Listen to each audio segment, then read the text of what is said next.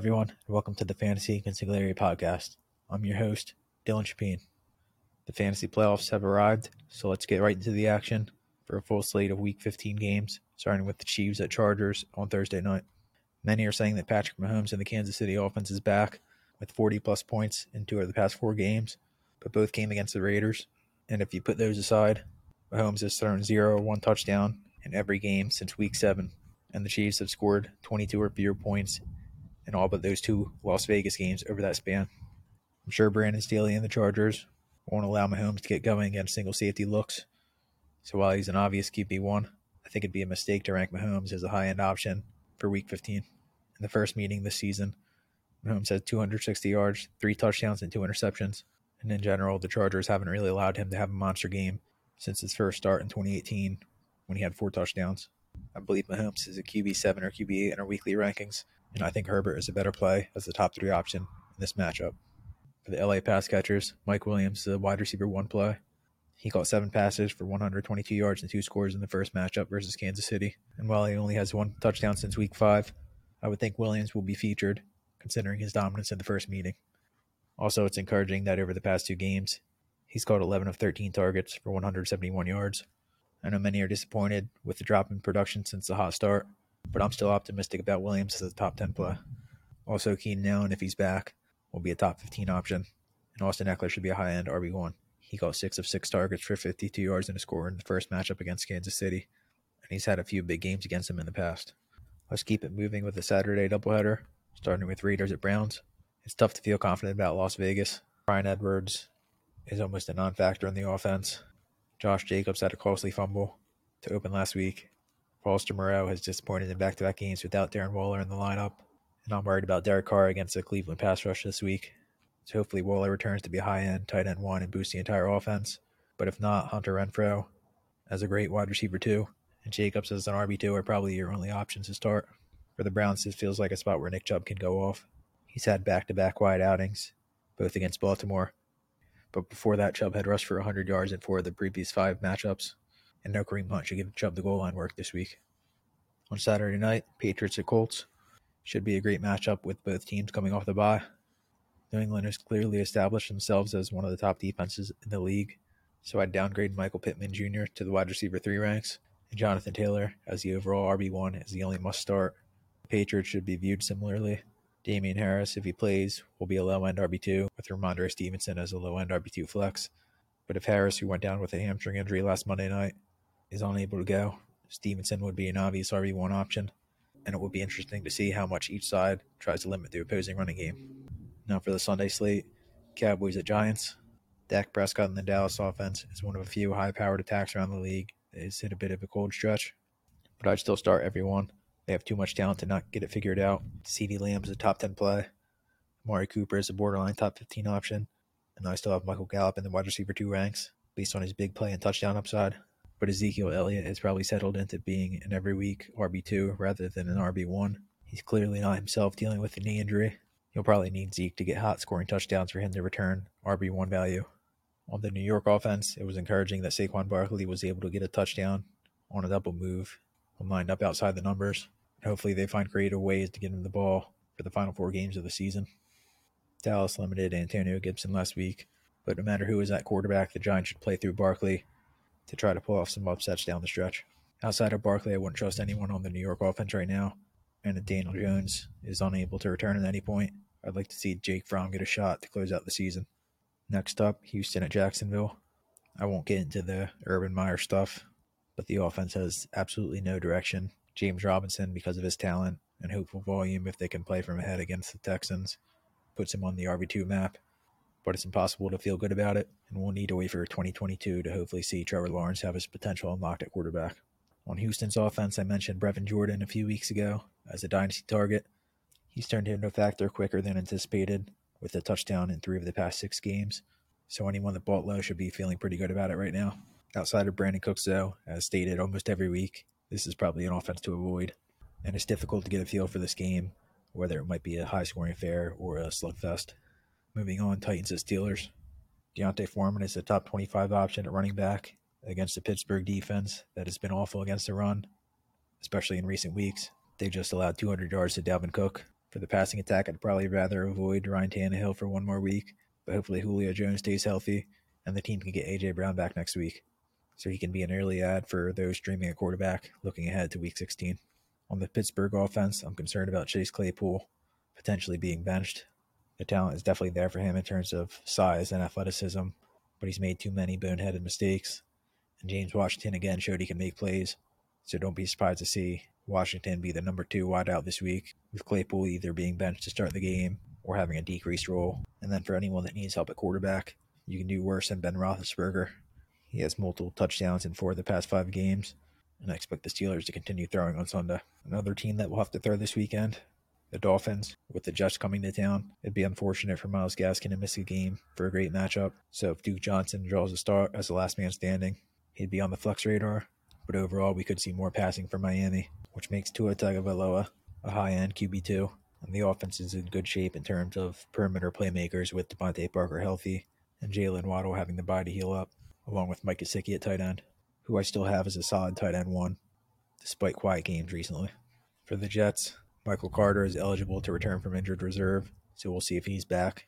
But the offense in general takes a huge hit with Elijah Moore out, and Denzel Mims only had 1 target last week on 22 snaps, so I don't feel good about anyone on the offense for Week 15. And this remains a group to maybe stash in dynasty leagues more than anything else. Next game, Washington at Philadelphia. Jalen Hurts should be fully healthy coming off the bye. I have him as a top 5 play, and being at home helps despite strong defense from Washington in recent games. For the Eagles' backfield, Miles Sanders should be the lead guy, but with Jordan Howard also hopefully returning, I wouldn't sleep on him as a flex option.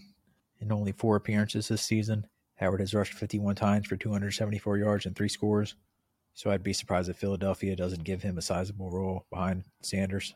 For Washington, Terry McLaurin is in the concussion protocol. I'd anticipate him getting cleared with a week to do so, but Darius Slay could be a tough matchup, and the offensive struggles should make him more of a low-end wide receiver 2 than a high-end wide receiver 2 to start the fantasy playoffs. And at tight end, Ricky Seals-Jones essentially split time with rookie John Bates last week, but the Eagles are very susceptible to opposing tight ends, so I'd say Seals-Jones is worth streaming consideration, and I would think Curtis Samuel might get more involved to hopefully give Washington's offense a spark. For the backfield, stick with Antonio Gibson. I agree with Greg Olsen from last week's broadcast that they should have went right back to him in a close game after a lost fumble. So we'll see if Washington's offense gets back to featuring Gibson in another divisional bout. Staying in the NFC, Cardinals at Lions. Arizona has dropped to the number 3 seed in the conference, but they're still one of the top teams in the league, and this feels like a spot where they could totally explode against Detroit. Really, the only concern I have would be a blowout leading to decreased work for James Conner, who's a top 10 option at running back, and maybe the passing attack as a whole. But Conner's a must-start for the fantasy playoffs, even with Chase Edmonds back. And I have Murray, who feels like he could do damage as a runner against the Lions as the overall QB1. Also, you can play A.J. Green, coming off a 100-yard game, and Christian Kirk as flex options against an overmatched defense. For the Detroit offense, Jamal Williams will be a top 30 play if he's back from the COVID-19 list. But if not, Craig Reynolds looks like the guy, and he'd probably take the spot in the rankings where Williams is if Williams is unable to get cleared. And for the passing game, Amon-Ra St. Brown has caught fire here in back-to-back games, so you can roll with him as a flex option with Detroit needing to put up points this week. And St. Brown will get a couple of good matchups after that in Atlanta and in Seattle. For TJ Hawkinson, he's more of a low-end tight end 1 if he returns, as Arizona allows the second fewest fantasy points per game to opposing tight ends, and the usage of Hawkinson has definitely been inconsistent this season. To finish off the 1 p.m. games, Panthers at Bills. I would expect Josh Allen will be good to go with his foot sprain. He clearly has a ton of heart and doesn't want to miss games, but the concern here for him being a high-end QB1 would be a limited amount of rushing attempts. Still, there's no way you'd consider benching Allen, and the superstar quarterback has shown he can beat opponents with his arm. He will be without Emmanuel Sanders, though, so Gabriel Davis is firmly on the flex radar, and I'd like to see Buffalo commit more to the running game, especially with Devin Singletary. I guess Allen's injury could end up being a good thing if it leads to more offensive balance, because it's asking a lot of Allen to go out every week and basically be the entire offense. For the Panthers, we'll see if they can replicate the success teams have had running the ball on the Bills, but I have my doubts. So Chuba Hubbard is a low-end RB2 rather than getting boosted too much into the high-end RB2 range. And Cam Newton, I would avoid based on the team splitting work with him and PJ Walker. The upside is high, but not someone you really want to trust splitting time with fantasy playoffs on the line. So you're probably down to Hubbard and DJ Moore. Robbie Anderson had a good game last week, but Buffalo limits the deep ball, and I'd rather take a shot on someone else as an upside flex. Now for the late games, Cincinnati at Denver. The lack of receiving usage for Joe Mixon has been frustrating to watch. So after failing to hit high-end RB1 expectations for the past 2 weeks, he should be downgraded some to it being a mid-range RB1. Still, I'd anticipate a 20-point game soon, and Mixon could really do damage against Denver if he gets to the second level. In a big game for both sides, Cincinnati would be wise to feed Mixon with at least 20 to 25 touches. For Denver's backfield, both Melvin Gordon and Javonte Williams are RB2 options. The team wisely wants to run the ball, and if they don't fall behind, which hopefully they won't at home, there's no reason both Gordon and Williams can't be strong starts. For the wideouts, as stated previously, you probably need to wait until next season where Denver will hopefully get a quarterback upgrade as they have a lot of money invested in the position, but there's simply not enough volume for Jerry Jeudy, Cortland Sutton, and Tim Patrick to be reliable starters right now. And that low volume also impacts Noah Fant, who was on the tight end 1, tight end 2 borderline. Now from an AFC matchup with wildcard implications to an NFC matchup with wildcard implications, Falcons at 49ers.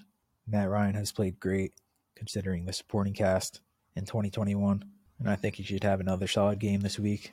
But the lack of firepower makes him a better real-life quarterback than fantasy option, and San Francisco might not be a good matchup in terms of what Atlanta has on offense with Kyle Pitts and Cordell Patterson as their main targets. We'll see if Russell Gage and Mike Davis can keep it going as the complementary options, but on the road it feels like this is a spot where San Francisco's defensive line might be able to get to Matty Ice. So view him as a mid to low QB2. And again, I don't like the matchup for Kyle Pitts, who tumbles down the tight end 1 rank some to the low end range. So I'd only feel confident in starting Patterson for the Falcons offense. For the San Francisco offense, Elijah Mitchell will ideally return, but Atlanta is fairly stout against the run. And I think Deion Jones will be able to match Mitchell on those outside runs. So at potentially less than 100%, Mitchell would be an RB2 rather than an RB1. And especially since San Francisco has Deebo Samuel taking touches in the backfield, it somewhat limits the upside of Mitchell. And then if Mitchell is out again, Jeff Wilson would have a ceiling capped on a spread the wealth offense that really plays through Deebo and George Kittle. And because of how effective the weapons are for San Francisco, Jimmy Garoppolo is a solid QB2, especially for good matchups like the one I'll have this weekend. Next up, Seahawks at Rams. For as good as Russell Wilson has been against the division rival Niners throughout his career, he struggled as much against the Rams. Earlier this season, when he had the finger injury, he was limited to 152 yards, 1 touchdown, and 1 interception. And Los Angeles, without Jalen Ramsey on Monday night, showed they're starting to come together on defense. I have Wilson as a low-end QB1, and hopefully we'll see Seattle pull out some quarterback runs in a huge game for them and their hopeful playoff chances. In the backfield, Rashad Penny had a huge game last week. We had him ranked as the RB22. So hopefully in a week where people were going crazy with who to start as a plug-and-play option at running back, you used our rankings and were able to pick up and start Penny. The former first-round pick obviously hasn't lived up to the billing, but it's worth noting that in games with more than 10 carries, he's done very well.